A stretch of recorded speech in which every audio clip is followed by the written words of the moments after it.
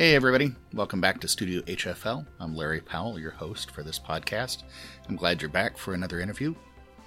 I'd like to let you know that this podcast is made possible by the generous support of my new co-sponsor, Messina Covers. David and Erica design and deliver both high-quality customer service and products, both standard and custom.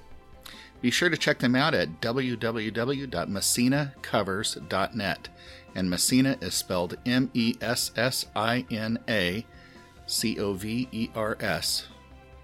They offer their support through Patreon.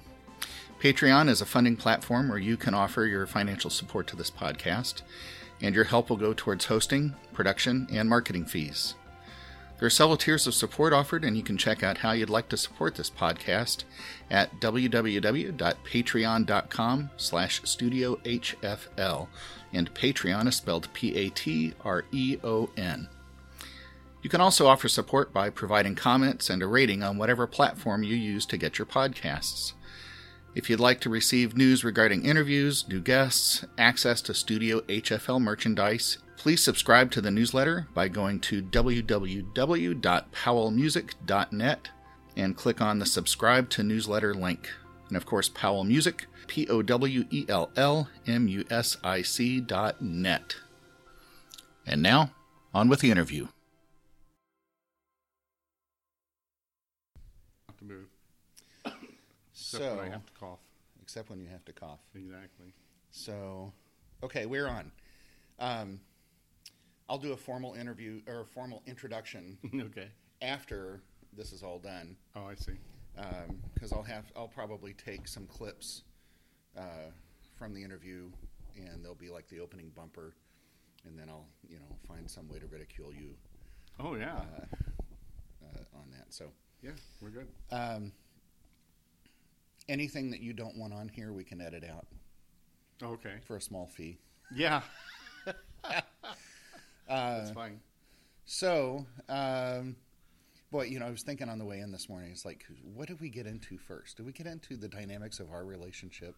No, we don't want to share that with the audience. I don't know. I think that might be a fun thing. We've survived a couple of things. Okay, so I'm here with Darin Sorley, professor of horn at the University of Indianapolis. And let's start there, Darin. Tell us a little bit about how long you've been there, what your role has been, how it's evolved, that sort of thing. Well, I've been here since 2001, so quite a long time as an adjunct instructor of horn. Mm-hmm. And my wife is full-time here, as you know, in the piano department. Mm-hmm. I'm from the Indianapolis area originally. Grew up on the west side of town, went to Mid-Davis High School, all that type of stuff. So, yeah. What years were you in the band out there? I don't know if I want to say. Well, are these the giant? 79 to 81. So these were the giant marching band hats, right? The big Bridgman style hats, right? Yeah, I was the first to wear the Bridgman hat. Actually, my first year of marching, which was my sophomore year, because Ben Davis was just 10 through 12, mm-hmm. We had the big conehead hats, the big Shako, the big white ones with the Yeah, very embarrassing. But yeah, then we went to the Bridgman hats right after that, purple, of mm-hmm, course, mm-hmm. With a nice yellow cape added to the side as well. So yeah, very stylish. You kept that uniform, right? You wear it once a month or something? I do. Yeah. No, as you know, it doesn't fit anymore. I don't know what you're talking about. Yeah. But yeah. So, what was the question? So, education background or what? Well, no, actually, let's talk about Ben Davis. I mean, that was, I don't know if it still is, but it was a huge program. A lot of really great bands. Oh yeah, we had almost 300 in our marching band. Mm-hmm. At that time, a lot of great musicians have come through that program and everything, mm-hmm. and fantastic band directors and all. Mm-hmm. So yeah, it has a great tradition before me and after me as well. Mm-hmm. So. Yeah. After Ben Davis? After Ben Davis, I went to Butler University and went there for an ed degree, which I started playing horn in the 7th grade and in Wayne Township schools. And by 8th grade, I knew that's kind of what I wanted to do, was to be a band director. Mm-hmm. And so I set my sights on Butler at that time because my band directors that I was under at the time, mm-hmm. Had gone there. And in fact, when I was in high school, Butler was very, very small at that time, and they didn't have a lot of horns. And so my junior year, I was actually playing at the college. Oh, no kidding. Yeah. Under Dr. John Colbert there with the wind ensemble. Right. Actually went on tour with them, up to Wisconsin and things like that. Did you have to but have for a high passport? school kid, it was it was a big deal, and had to get permission from the principal, all that type of stuff. But so I ended up getting a scholarship there and did my ed degree, undergrad there at Butler I University. didn't realize that you actually have a music ed bachelor's. Yeah, I was the band director for 7 years. Yeah. We're going to find out some great stuff in this interview today. I don't know great, but you're going to find we'll find out some stuff. Yeah. No, I graduated Butler and then went up. My first teaching job was at Delphi, just north of, more in the Lafayette area, up northern part of Indiana. And I was in charge of the elementary and middle school and high school, of course, of that. And was only there for a year. My wife was a year behind me, and we decided to get married after she graduated from college. And stupidly or whatever, I guess, I was in demand, I'll say, when I graduated college. I had some very good interviews and everything. I took the Delphi job. And so I figured that was going to happen again the next summer. So I actually, when I got married, I didn't have a job. I had quit the Delphi job. We were going to move back to Indianapolis. Did that endear you to the in-laws at that point? It would, yeah. They never said anything. Okay. Yeah, I would have, at this time in my life, looking back and everything too. But Becky was starting her master's at IU, so we needed to be a little closer to that. But you'll love this then. So the jobs didn't happen. There was nothing open. It's like everything was open the year before. Nothing was open. Wasn't getting interviews. So I went to bartending school. No kidding. Yeah. I got my bartending license. There's some hidden talents I had I know. And actually, so I went to the 2-week bartending school. And wait, it's only 2 weeks? I'm pretty sure that's what it was. Yeah. Wow. I mean, we're talking a while back, but yeah. Holy cow. And so I actually, and this would have been in July. And, but back then school started later. Around the beginning of August, middle of August, not as early as they are now. So I got the bartending license, and then a new restaurant was opening downtown Indianapolis. I went for the interview. They offered me the job, and I said, this is great. I really appreciate it, but I just got called from Rushville High School. School corporation. They had a last minute opening. They wanted me to come in and interview for it, and I said, that's it's my area and all. They were like, oh, that's fine. We'll hold the job for you and all.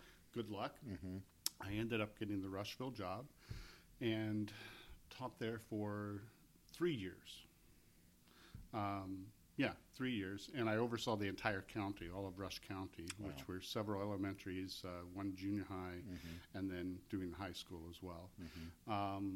All of that while living in Indianapolis, so a nice little commute of a little over an hour each way. So after that, basically through our careers, my wife and I, we've traded degrees. So she got her master's, then it was time for me to get mine, and I ended up studying while I was teaching at Rushville. I got some lessons with Phil Farkas down at Indiana University, working with him. And through that, then I went on the audition thing and ended up at the Cleveland Institute of Music, where I did my master's. So we were up there for a couple of years. But at the end of that time, Laker came along, our firstborn. And so going out on the road for auditions wasn't going to really work at that time. And it just so happened that Rushville was open again. I ended up going back there to teach for a couple more years. And then finished up my teaching career at Center Grove High School.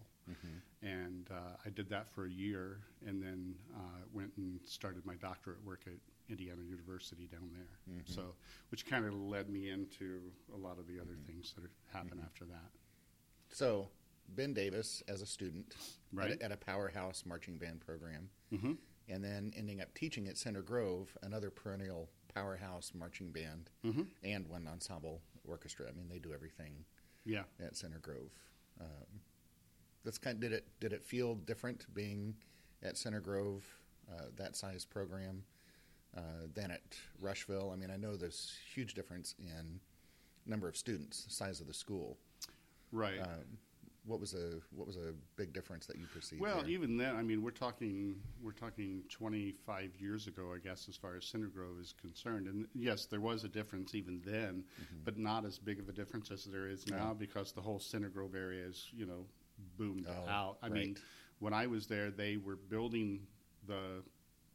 adding on to the school at that time to accommodate, I think, like 2,200 kids or something like that. And it was like, we'll never fill that, and I think they're like at 2,500 now, and they just keep adding on to the school. Plus, I wasn't in charge. I was the assistant there under Tom Dirks at Center Grove. Okay. And so, but there was the main difference between those programs is that even though I was running the other program, it's like you said, it's like a 24-hour program, especially here in the state of Indiana with marching bands in general. But as a band director, a lot of people think, you just do the marching band. No, after that, then you have winter guard, then you have winter percussion, and then you're planning the show for the next time, and so it's pretty much year round, and that's kind of what made me. I'd always been a player. And playing the horn was important to me, and even when I was at Butler as an ed major, you were only required to do a half-hour lesson at that time, and I always did an hour lesson. I just doubled up on the credits and everything. Who was teaching at Butler at that time? Jerry Montgomery, and so I studied with Jerry for those 4 years. But even through my teaching where I wasn't gigging like I do now, of course, but I was keeping my chops up and happening, and especially after going through the Cleveland Institute of Music. I mean, it's a big program. And Who was teaching there? Rick Solis. He was the principal horn at the time. Fantastic player. I mean, best musician I think I've ever really been under, with maybe the exception of John Mack, who was the oboe instructor and principal oboe of the Cleveland Orchestra. And that was the great thing about that particular program, as say, even compared to Butler and IU, I guess, is because we had the Cleveland Orchestra right there. And then those people would have a rehearsal, and they'd come over and they would teach or coach us, and you just got all sorts of different input. So you're not necessarily studying with your primary applied instructor, right? Are you also getting coaching from other instruments? John Mack was a coach of one of the ensembles that I was in. Okay, an ensemble, but not a private lesson coach. No. But you're still getting fantastic exposure to everybody in the Cleveland Orchestra. Okay. Oh yeah. And John Mack especially was one that he didn't pull punches.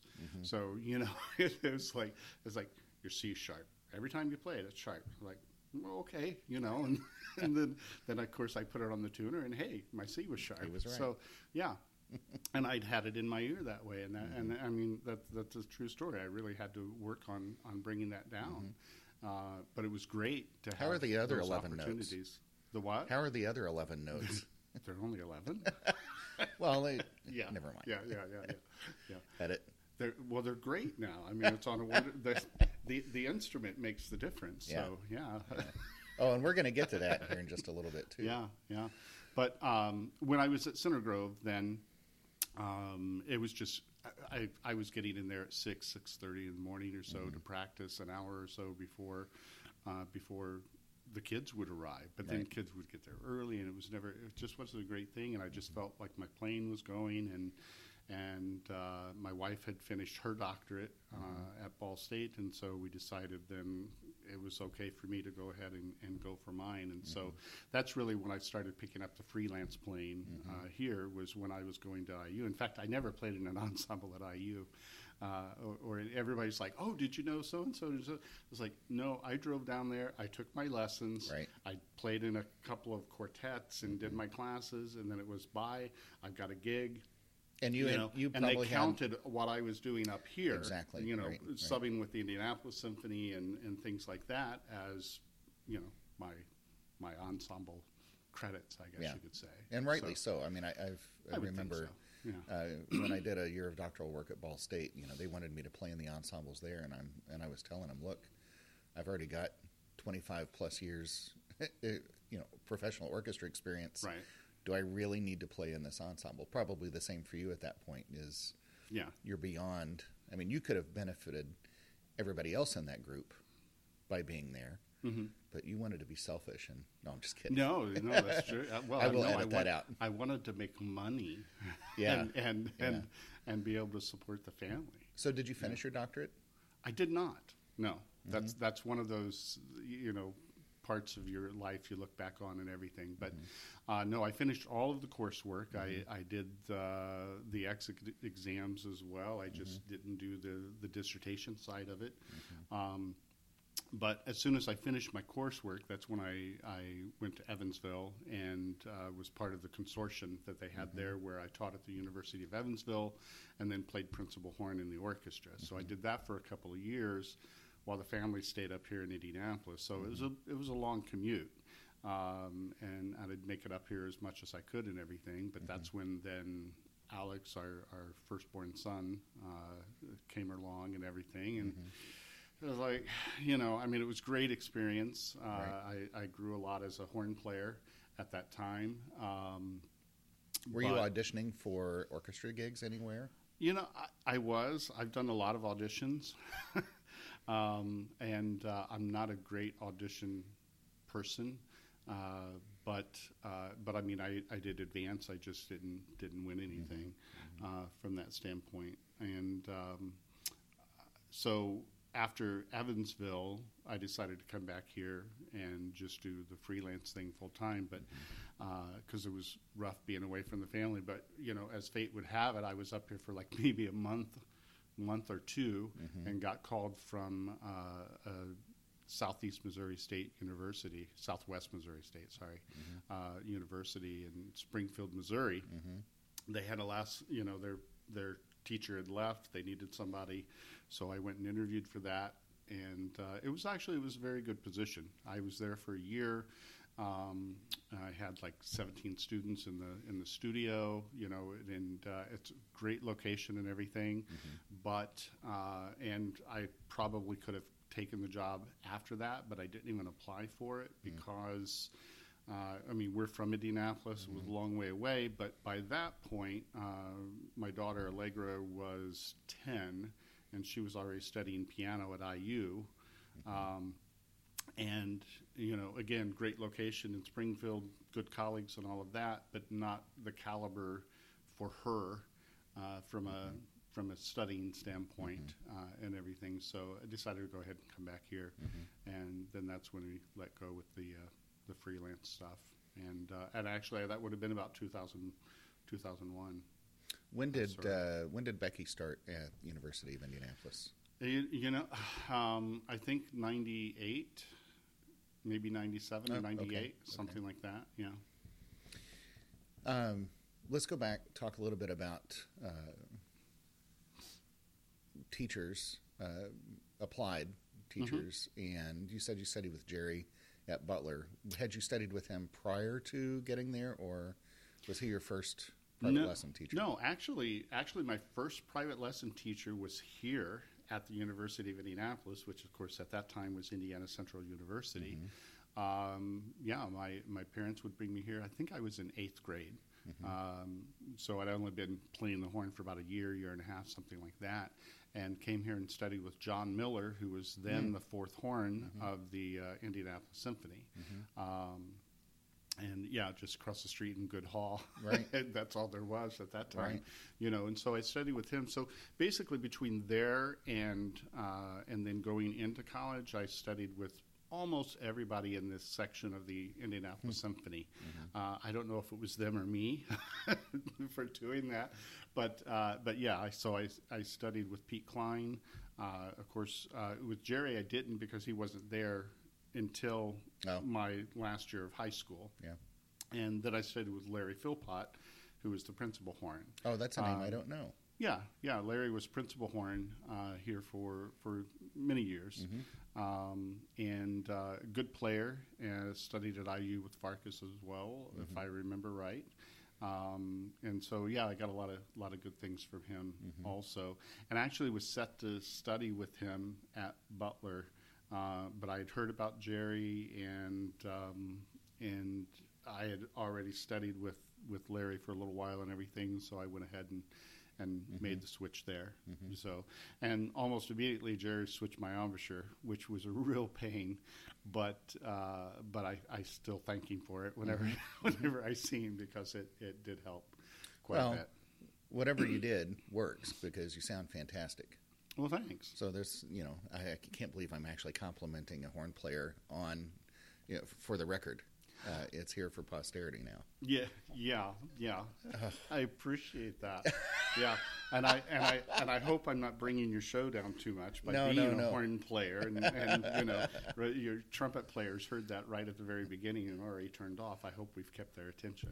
You know what? I'll overdub that. I'll put trumpet. There you go. We won't reveal just a trumpet who it is until. Yeah. That could be a new aspect of the show. Guess the instrument this person plays. There you go. Right? We'll go from there. Yeah. Of course, then I'll just have to interview really obscure people so nobody knows ahead of time. Well, I'm kind of obscure, so. Well, not really. Maybe not really. In this area, but yeah. So, well, you know what? Let's say you did something to bring yourself out of obscurity and into the world of horn. That wasn't on the news. That was, yeah. That wasn't right. on the 6 o'clock news. Yeah. No, you've been designing and building your own French horns now for how many years? Well, since I made the first one in 2004. So, yeah. How long did it take you to complete that horn? You completed it in 2004 or started it in 2004 and finished in 2012? Now you're sounding like my wife. Yeah. Somewhere, well, I guess I would have started it quite a while before that, because what had happened is after I left Southwest Missouri State, I came back here, and I knew I was going to do the freelancing thing, but it's not like you just say, hey, here I am, and gigs start falling into your lap, as you know. Even though I had done some stuff prior to, it wasn't as hard for me whenever I did come back. But when I was at Indiana University, I took natural horn lessons down there as part of my, and in fact, that was technically one of my minors. That's with Rick Serafinoff. And that's right. And so I studied with Rick Serafinoff, who also happens to be a world-renowned natural horn historical instrument builder, and a fantastic player. If you come across, he's got 2 or 3 CDs out there of natural horn. And then his instruments are fantastic, and we had a good relationship, and so I called him up and just said, I always had an interest in how things work. I mean, when I was in high school, I believe it was, somehow we ended up with a saxophone at our house, a friend of a friend type thing that they wanted us to sell. I ended up taking it completely apart. Took me a couple of weeks to get it back together again, but it was just the curiosity of it all.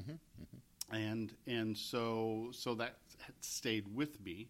And I told Rick, I just always had an interest in the process and everything like that. And since we knew each other, I basically bought the materials. I don't think he took anything extra. I told him I would, obviously pay him for his time and stuff. And so I tell everybody that summer I built one horn to his 6 that he did during that time, because I was bad. I mean, just the technique and everything. So I ended up building the corpus of the horn, which is the body of the horn, an F crook, an E crook, an E flat crook, and then a coupler, which when added with the F crook makes it into D horn. When added to the E flat crook, puts it into C horn. So I ended up with like five different horns that I could play around with. But that was enough for me as far as the natural horn goes. I have a complete set now, but Rick ended up building the rest of them for me. I traded a couple of cases for later down the road. But it gave me I had a sense of how to do some of the basic parts of instrument building, preparing a bell and all of that. Since that time, lots of people actually have gone through and spent time with Rick, maybe going even a little bit further. For me, because of the family situation and having to stay up here, not being able to camp down there and everything, I kind of picked his brain. So basically, that was in 2000 that I built my first horn, technically, which is the natural horn. And then 2004, I made the first double horn, solely as just for myself. I had no intention of really getting into the business. After I left Rick's, I bought a lathe, and then I just bought some tools. I started doing a few repairs for people in town, but I wasn't ever really looking at it turning into a business. Isn't that funny how things evolve? It is, and then once you also make those investments into the tools, and it's all about the tools. Well, and those are not cheap investments either. Some of those tools are very expensive. Not at all, and a lot of them you have to make yourself as well, as far as forms and things like that too. And so, so the how did that first horn play? The one you built for yourself? It actually played really well. I played on it for probably 12 years, maybe 10 or 12 years. Soloed with it in Richmond and with the symphony there and lots of other things too. But yeah, it was one of those, you study, you plan out, this is my lead pipe that I'm making. Here are my tapers. Here's my first branch, my tapers, make the mandrels, all that stuff. And you go by the research that you've done and everything, but you really never know, And then I put it all together, and I remember I was like, I blow the first notes and all, and it's like, oh, this doesn't suck. I mean, seriously, it's just kind of, you play it, it's like, oh, is it going to sound like, a tin can or something like that? Right. But no, it actually, it played, it still does, plays really well. It's just that I kind of keep it in the closet now, so to speak, because it doesn't represent the work that I do now, because at that time I still was learning. To me, it didn't matter what it looked like. I was concerned with how it played. Sure. And but I still kind of refer to it as my Frankenstein horn a little bit, because the ones I make now, they're very, very pretty. A little more refined. And yes, exactly. And it has my craft too, And not that any of my earlier horns are bad from the standpoint of a playing standpoint. They're just things that I probably could have done better. But I didn't spend, like I said, a lot of time with Rick as far as being an apprentice, so to speak. So a lot of that just grew out of trial and error myself, and then asking questions and bugging Rick a lot from that standpoint. So, yeah. And you're still making horns? I am still making horns, yeah. I'm making, I've got around 50 or so out there. I've got horns in, got a half dozen horns in Poland, kind of like the flavor of the month or something over there for some reason, which is neat to see. And horns. Well, now, this begs a question. Sometimes European orchestras play at a higher level, higher pitch level. Do you design, if somebody requests a horn that's going to tune to 442 or 444, can you design a horn that will play, that's its base level? Well, yeah, the tuning is it's not necessarily an exact science, so to speak. All of my instruments I make to be a little bit, because obviously you can you can pull out and bring it down, but you can't make it shorter. Exactly. You know, so we go with that in mind to begin with. But no, actually, when I build those horns, I build them just like I do any other. To 440. Yeah, Right. yeah, and in fact, for horn players, I'm not sure how it is with trumpets as far as the European Well, thing. we play in tune, so I'm not sure where you're headed with this. Oh no, I was heading to mouthpieces actually. We don't have enough time to talk about mouthpieces. Yeah, right. Get into a trumpet player with mouthpieces and mutes, and that's like a day. Right. Yeah. No, but we have European shanks and American shanks. Oh, and I didn't realize there was a difference. Yeah, there is a difference as far as how far it goes into the before it meets the venturi within the lead pipe and everything. And so, but I've never made those adjustments either. I mean, I do ask them, you know, when I'm making a horn for somebody here in the States, what mouthpiece they're playing, so I can make it fit properly, because that fit is very important. But as far as the Polish horns, no, I've just made them and sent them over there. Same with the Australian players as well. So I always say my horns travel better than I do. Well, it's a great way to put yourself all over the world without leaving home. That's true. Right? That's true. Yeah. Welcome to the middle of the episode. Just a reminder that this podcast is brought to you with the support of Messina Covers. They offer some standard and custom designs of trumpet bags, mouthpiece pouches, and more, and their customer service is excellent. Be sure to check them out at www.messinacovers.net. And now, back to the interview. So, double horns, have you ventured into maybe making a descant along the way, or? There are a lot of ideas in my head that have not made it out yet. Well, I know you toyed with even the idea of doing a rotary valve trumpet.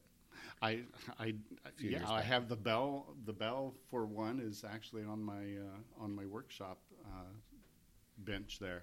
But it's just a matter of time, you know. And for some of those things too, a little bit more from the money side of things. I mean, I've thought about a descant for sure, but a descant horn for horn players, it's a matter of people going, can I spend, you know, $6,000 on an instrument I'm going to use twice a year, if maybe even that, you know? And then I've actually had people, though, with my instruments say that, and I've had people that primarily were triple horn players that feel more comfortable on the double horn, and that my instruments respond so well in the upper register that they don't feel that they need it. You know, they still not the same type of security, so to speak, in the upper register, but you know what you gain in evenness of sound throughout all of the register as you would on a triple horn. But I've thought about making triple horns and may get to that at some point. But for me right now, it's just keeping up with orders. Right, because it's just you in the shop, right? Right, just me, and just keeping the orders going, and you know, I'm still a freelance player and play principals with Richmond Symphony, and so I want to. I've got another 7 or 8 years, maybe, you know, playing as a player. As a player. Oh, I hope it's more than that. Well, to where I feel comfortable with it, to where I feel like I can keep my practicing up to where I need to in order to still be performing at the level that I want to. That's pretty much what it comes down to. So, I mean, I'll play, you know, as long as I have lips, I guess. I'll keep playing.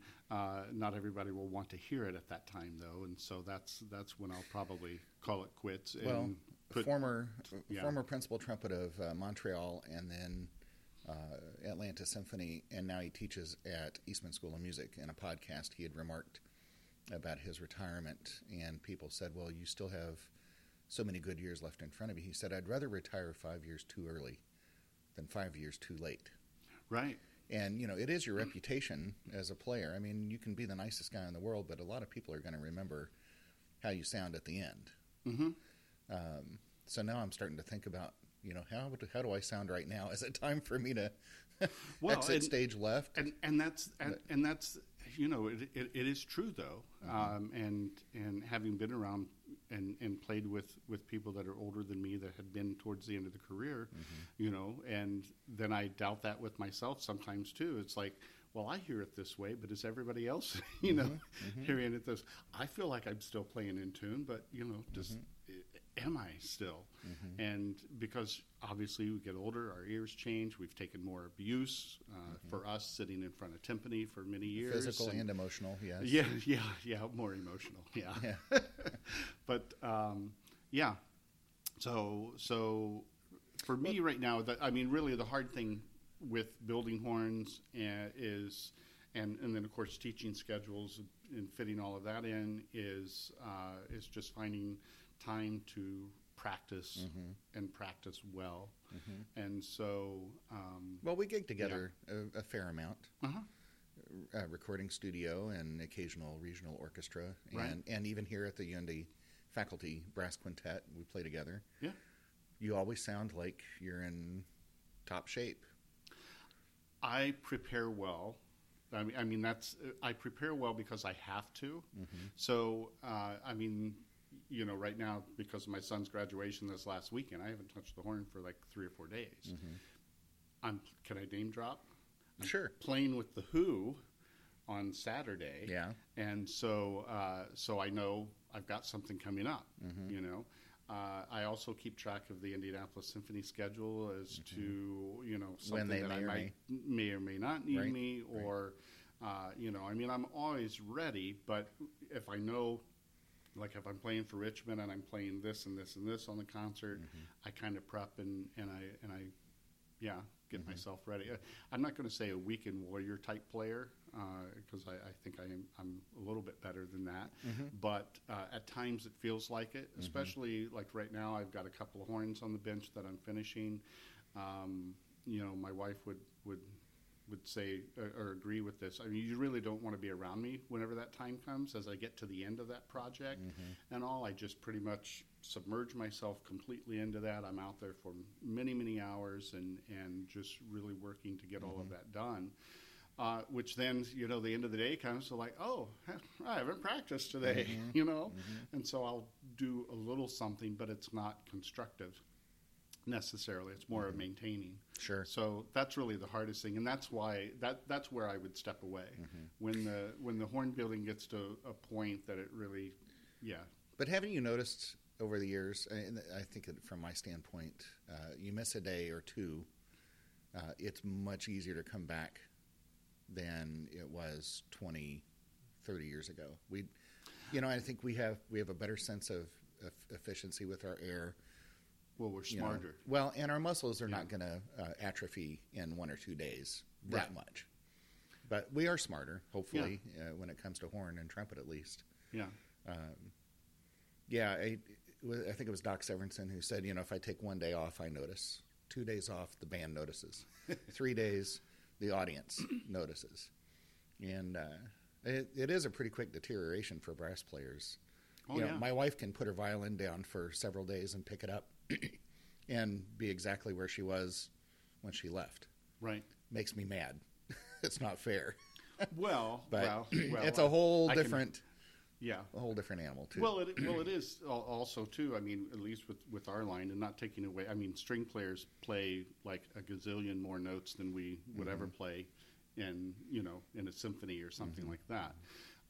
But there is sometimes safety in numbers. So with trumpet players and horn players, with wind players, even if you're playing fourth horn or something like that, you could potentially be a soloist.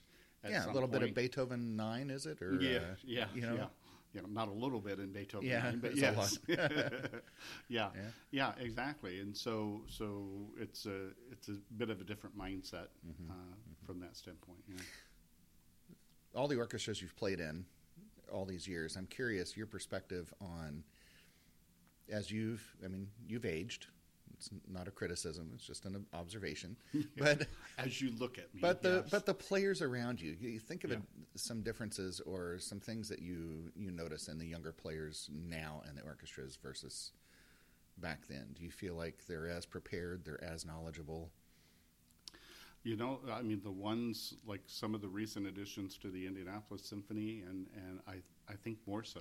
I think they're more so prepared in some ways than what we were. But on the other side of that, and not saying that, I think they have. And this is more of a generalization. I think anybody there's out. a lot more. There's a lot more out there for them to learn from. Also, at an early age. I mean, everything's at your fingertips now. Yeah. You know, when I wanted to study with Mr. Farkas, I mean, I was nervous as all get out to call him up on my phone that was still attached to the wall. And was it a rotary dial? It was, actually in my house it could have been.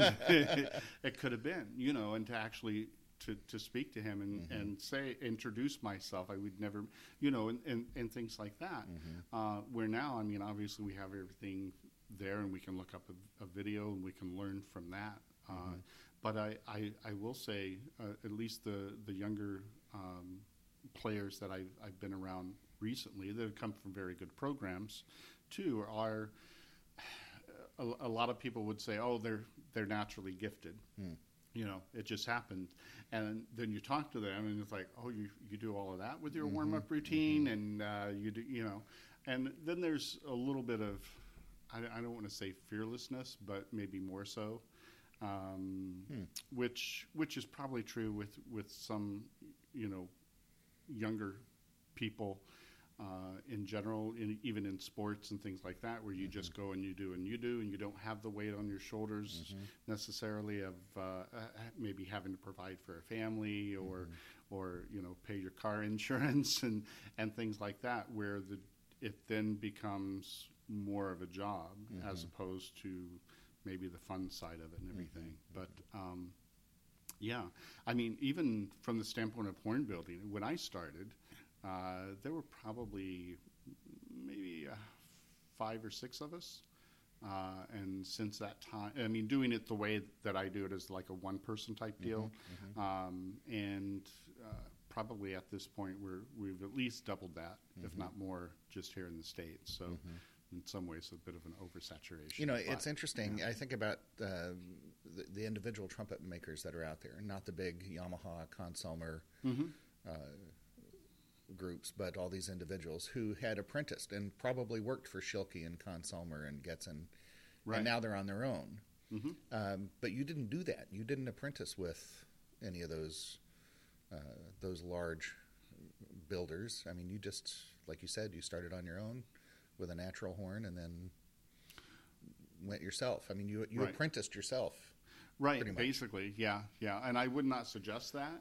And on the other side of that, I've had a couple of people in the shop short term. I have people from IU, once they finish their degree or their master's or something like that, and looking for something to do. Can I come up and maybe learn a little bit and all? And I don't feel 100% comfortable in teaching them that. Maybe more so now than even 5 years ago I would. But for me, the hard part is that I'm not in the shop 100% of the time. Right. It's not, I mean, it's maybe 60, I don't know, maybe 50%, I guess, with all the other things that I do. So when I get somebody in there and I'm trying to teach them, what I've discovered that happens is something that takes me an hour to do now becomes 3 hours. And I love to teach. I mean, I teach here, and I love working with students and passing on knowledge. But I can't afford that time. Right. And so I haven't taken on any apprentices. And then people ask, how can you get started in it and everything? And I tell them to go try one of the repair schools or something like that. Or try somebody that will take an apprentice, which is usually going to be a larger shop, where they have 4 or 5 people. Or you could do a series of YouTube videos at some point and just say, look, if you want to know what it's like, here's my channel. Right. Or here's a great moneymaker for you: is do a week-long workshop in the summer. Yeah. Right? Well, of which now I get a portion of that income since I suggested it. Well, of course. Of course. So you mentioned teaching a second ago. Let's talk about that just a little bit. And if you can think about how you were as a learner. Are you a tactile, visual, aural learner? You think back to when you first picked up the horn in 7th grade and the evolution of your learning and the teachers you encountered. what kind of learning styles you respond best to, and how that's translated now into the way that you teach, not teach horn building, but horn playing, right, or musicianship. Yeah. Well, I mean, I'm all about the listening side of things, you know, and of course, when I grew up, we had records, and my first record, I think, with horn on it was Mason Jones, the principal horn of the Philadelphia Orchestra at the time, playing Strauss' First Horn Concerto, and there was nothing that I had heard before, and that led to other recordings too. But then when I got to Cleveland, it was interesting because Rick was like, Rick Solis would say, well, yeah, listen and all of that, but don't listen to horn players. He'd say, you know, listen to a great violinist. Listen to, more importantly than that, even a singer. Listen to opera. Things that can really show you the direction of a phrase and where it needs to go. So, especially from what I learned from him was more musical. In fact, in the very first lesson, Rick said, you know, if you have any technical problems, I can't help you. Oh. He was a very natural player. And I don't want to say, you know, unorthodox in any way necessarily, but he could do amazing things. But was just a great musician and taught me a lot about direction of phrases and things like that by singing them most of the time, because it was between rehearsals for him on a lunch break when I'd have a lesson. So, you know, he wasn't going to want to play too much. And those are things that when I'm teaching that I talk about a lot too, and either by demonstrating from a playing standpoint or just going. But, you know, younger players especially don't really think about that. They think that you play the note, you blow air, you get sound, we're done. You know, and it's not that by any means. And so I really focus a lot on even if you're playing a whole note, you know, where's it going? Try to figure that out and phrase that and use your air in order to do that as well. Actually, I studied also with Eli Epstein, who was the second horn in Cleveland. And it's just an example that Rick only thought about what he was going to do musically. And Eli, total opposite. Eli he's written a book as well about thinking about syllables, different places to tongue, articulate, all of that. And so when he would play, he would think in those terms. But you hear the two of them together, it was fantastic, you know? And so there are different things out there for people. And so with my students, I always try to read them as to how they're going to learn the best and go that direction. What about Farkas? What about his teaching style?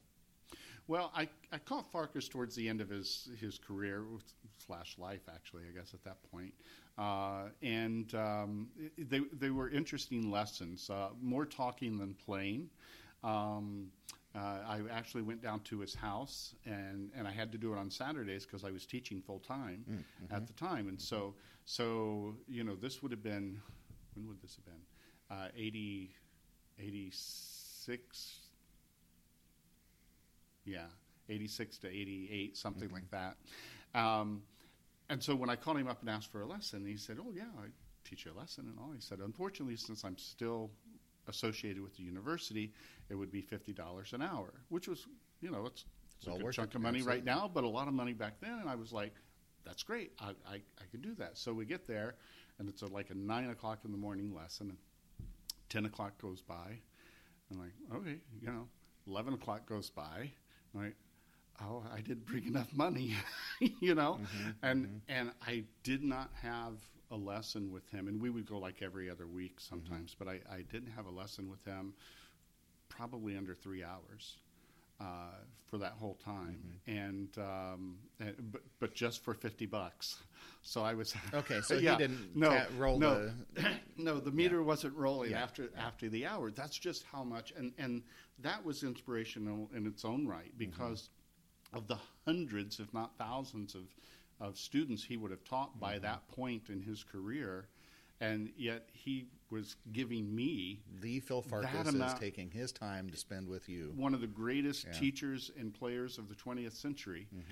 Giving up his Saturday morning to teach me in what was termed the Hornet's Nest, which was a little log cabin.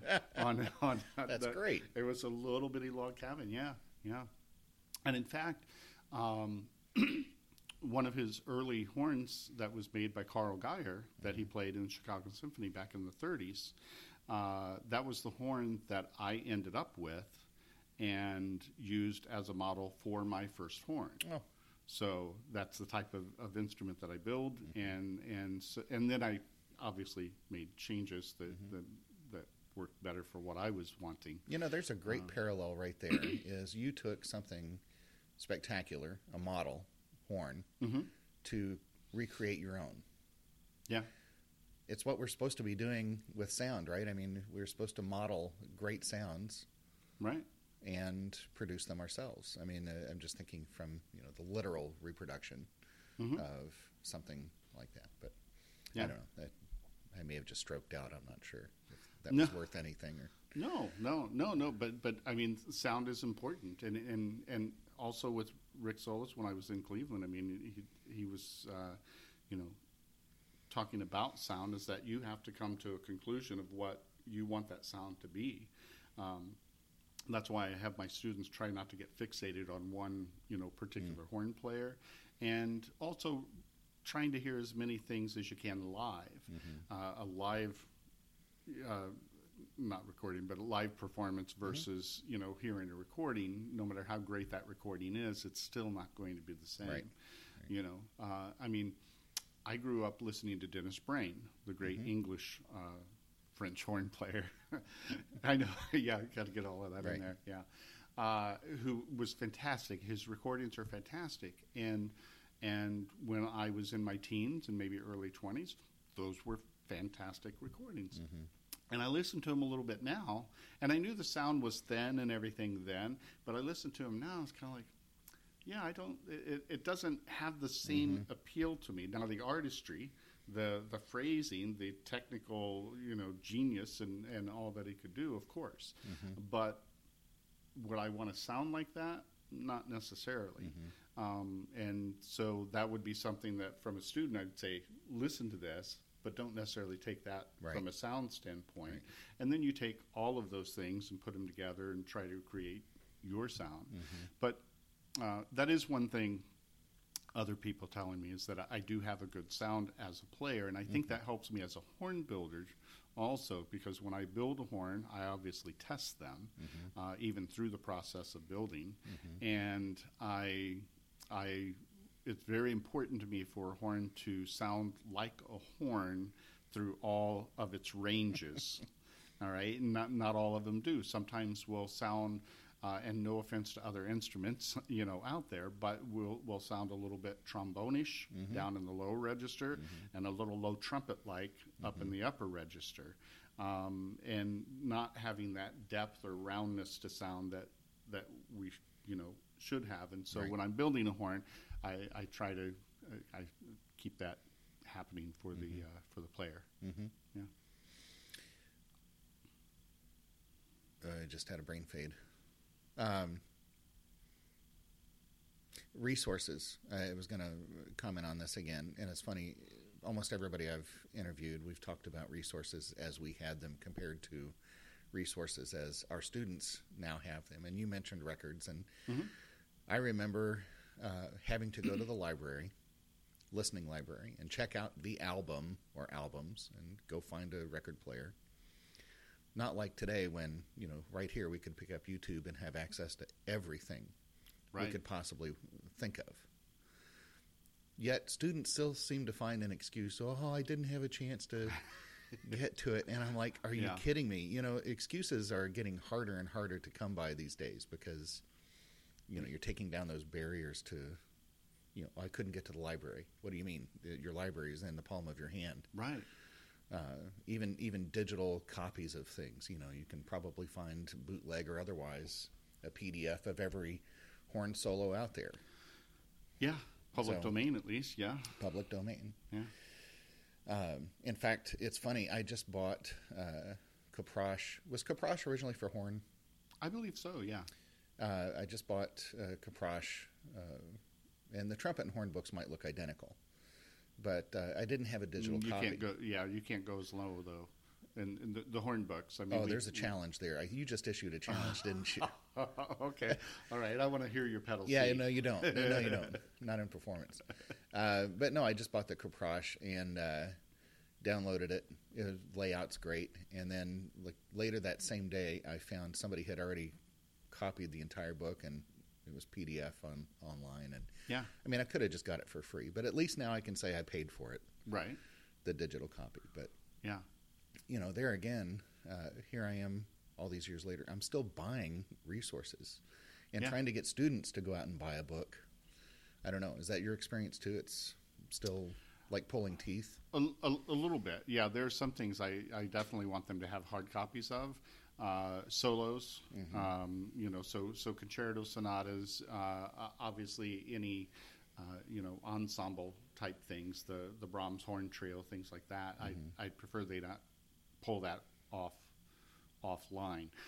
As far as etude books and things, I'm not as bad about that. But as with anything online, just like YouTube videos, I always want to know, when they say, "Oh, I heard this recording," it's like, who was playing? Right.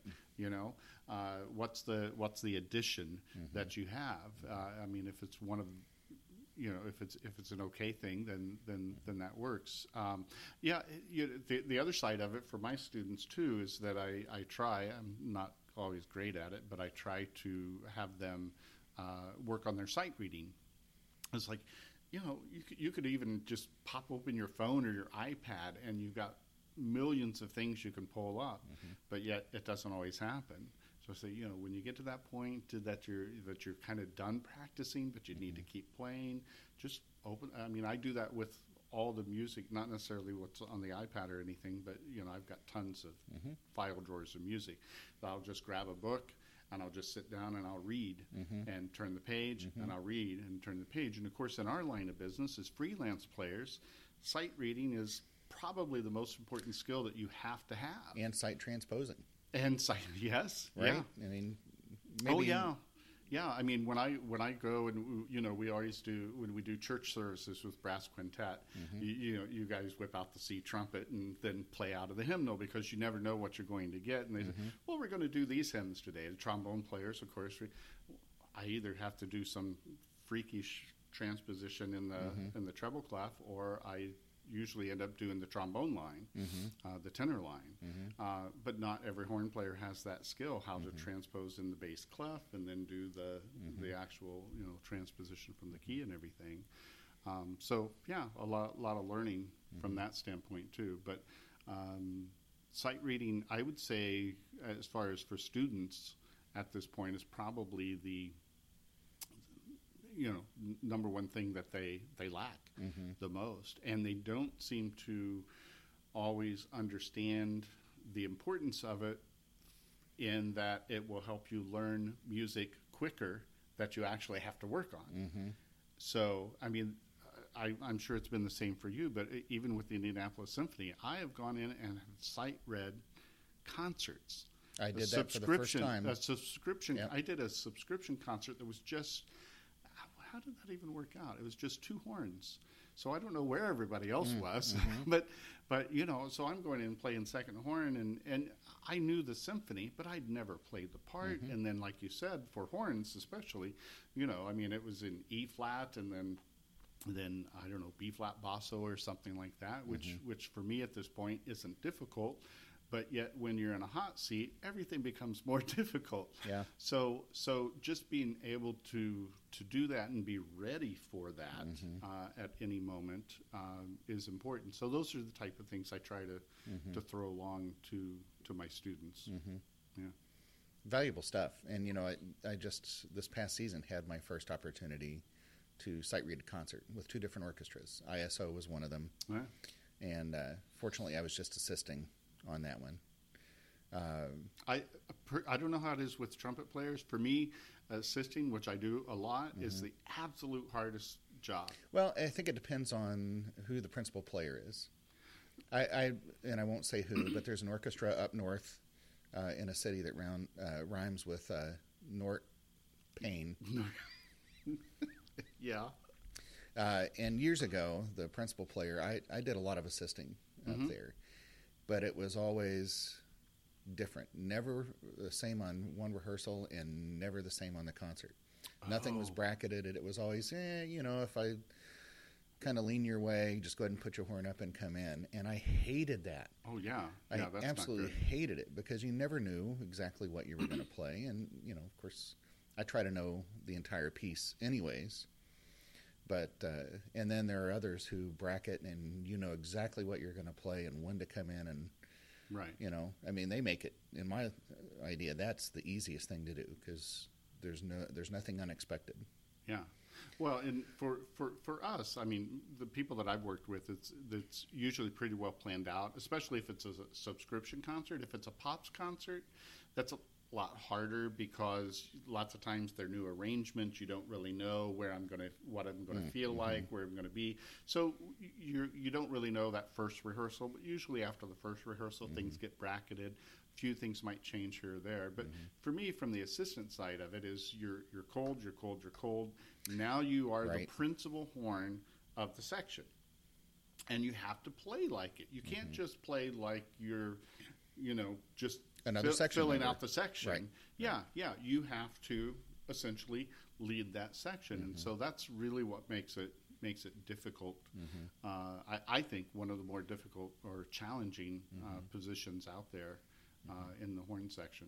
Obviously the principal, being in the hot seat and having all the solos and everything too, but yeah, just challenging from the assistant side of things. So, but thinking, and I know it's the same regardless of section, but you've got to have nerves of steel to be a principal player. But I think the principal player is only going to sound as good as the second. If you don't have a rock-solid second player, life is really difficult. Yeah.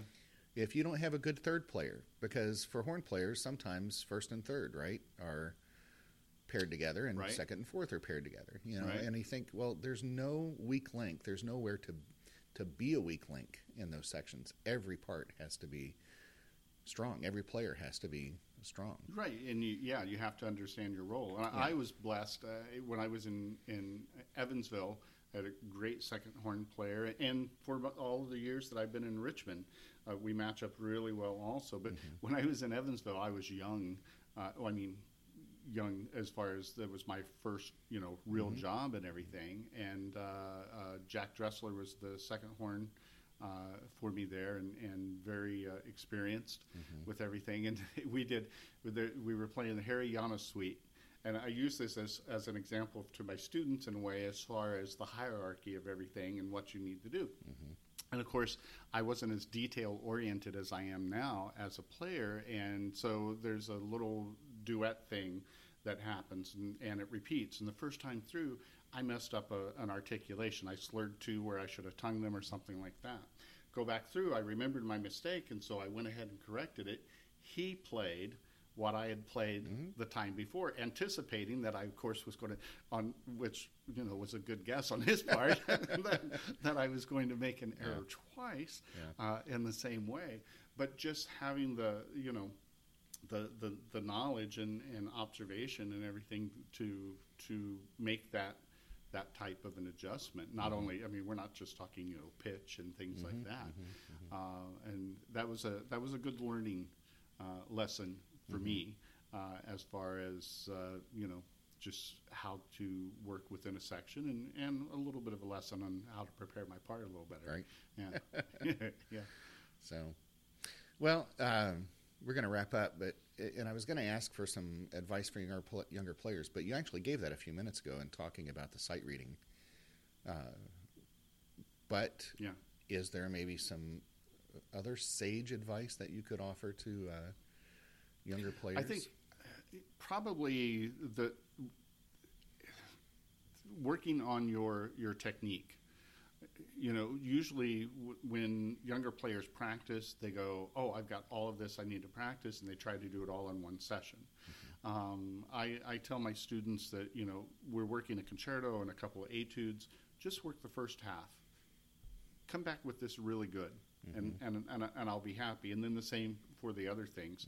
But then we get locked into what we're playing in band and orchestra, and all of those things type hit you, and you forget about scales and arpeggios and sight reading and along those lines. So I would say, at least one of your practice sessions within the week should be just only devoted to those type of things. Now, as far as the other practice session, you should run through your scales every day.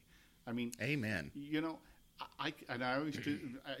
No matter how you do them, even if you do them in the most basic way there is, you can run through the circle of fifths of major scales in one octave in less than a minute and a half. I know, why not? Right? Why not? Yeah. I mean, it just doesn't make sense to me. Yeah. And then, of course, then you go from there, because as I always pointed again to my students, what is music made up of? Scales and arpeggios. So why not take those out of the music and just work on how you're playing and thinking more? I'm more of a how you're playing type of person as opposed to the what you're playing. And so I think more about what I'm doing breathing-wise, what my embouchure, how I'm holding the instrument, all of those type of things. But on the other side of that, not thinking about all of those things at the same time. Right. So find one or two. Even though you feel you can multitask, you're not as good at it as you think you are. So. And that hasn't changed. I mean, no. Before cell phones, we used to have magazines and newspapers on our stands in orchestra rehearsal, right? Oh, yeah. And, you couldn't even multitask. I'd still miss an entrance. It's just, it's just it's changed slightly. Yeah. Talking about scales, I remember, of course, at University of Kentucky, we had a huge number of scale requirements, including patterns, scales in thirds, scales in fourths, scales in fifths. And I'm like, are you kidding? When am I? Oh, crap. And then you get into the real world and you're like, well, this is why I was supposed to learn those patterns. Right. Because it's everywhere. Right. And I hated having to learn transposition. When am I ever going to use this? Oh, crap. I'm going to have to learn, because I do it all the time. Yeah. Right? And now's the time. I think that's one thing your students don't understand. Now's the best time to learn this and get it down. Right. Because once you finish even your undergrad, you're going to have even less time to figure this stuff out. Yeah. And you were asking about the younger players, professional players today, and that's exactly what they did, though. I mean, I've heard some of these people warm up, and just the way that they're religiously doing this, and this, and this on a daily basis and covering that. Well, that's what they were, even though technically they're, less than 10 years out of high school. But you do all of those type of things early, then you've made yourself a very solid foundation that you can build upon.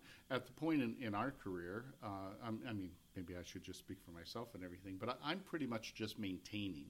I'm not going to learn too many more new things. In fact, I listened to some recordings back from the Evansville days on cassette. If you remember what, yeah, I know. Not a great sound, by the way, but I was especially noticing like my technique. It was like all I was doing at that time was just playing the horn. I was playing the horn and teaching at the university. That was it. No other extra thing. It's like, oh, I could do those things, back then. Now they're a little bit harder. The articulation's not as quick as it used to be, and it's trying to maintain that and get things back maybe a little bit more to where they're at. So the more that you do that in the early stages, the easier it's going to be for you, and the more success you're going to have overall. Sure. As you go through. Yeah. Well, thanks. It's been a pleasure getting to know a whole lot more about you here. Well, pleasure might be the wrong word for that. Right. It's been an endurance. Is this really going to air, or are you using this? I never pushed record, so we're. No, I really appreciate it, and thanks again, and look forward to working with you more in many different ways. Yeah, my pleasure. Thanks. Thank you again for listening to today's interview. I hope you enjoyed your time here, and please come back for more interviews. Be sure to share the news of this podcast with friends and colleagues and give me a rating on whatever platform you get your podcast from. Thanks again to Messina Covers for co-sponsoring this podcast. Don't forget that you too can be a supporter. Check out how at www.patreon.com/studiohfl. And one more reminder that you can sign up to receive news via email regarding new episodes, merchandise, and more by going to palmusic.net and clicking on the subscribe to newsletter link. Thanks again for listening, and I hope you come back for more great interviews.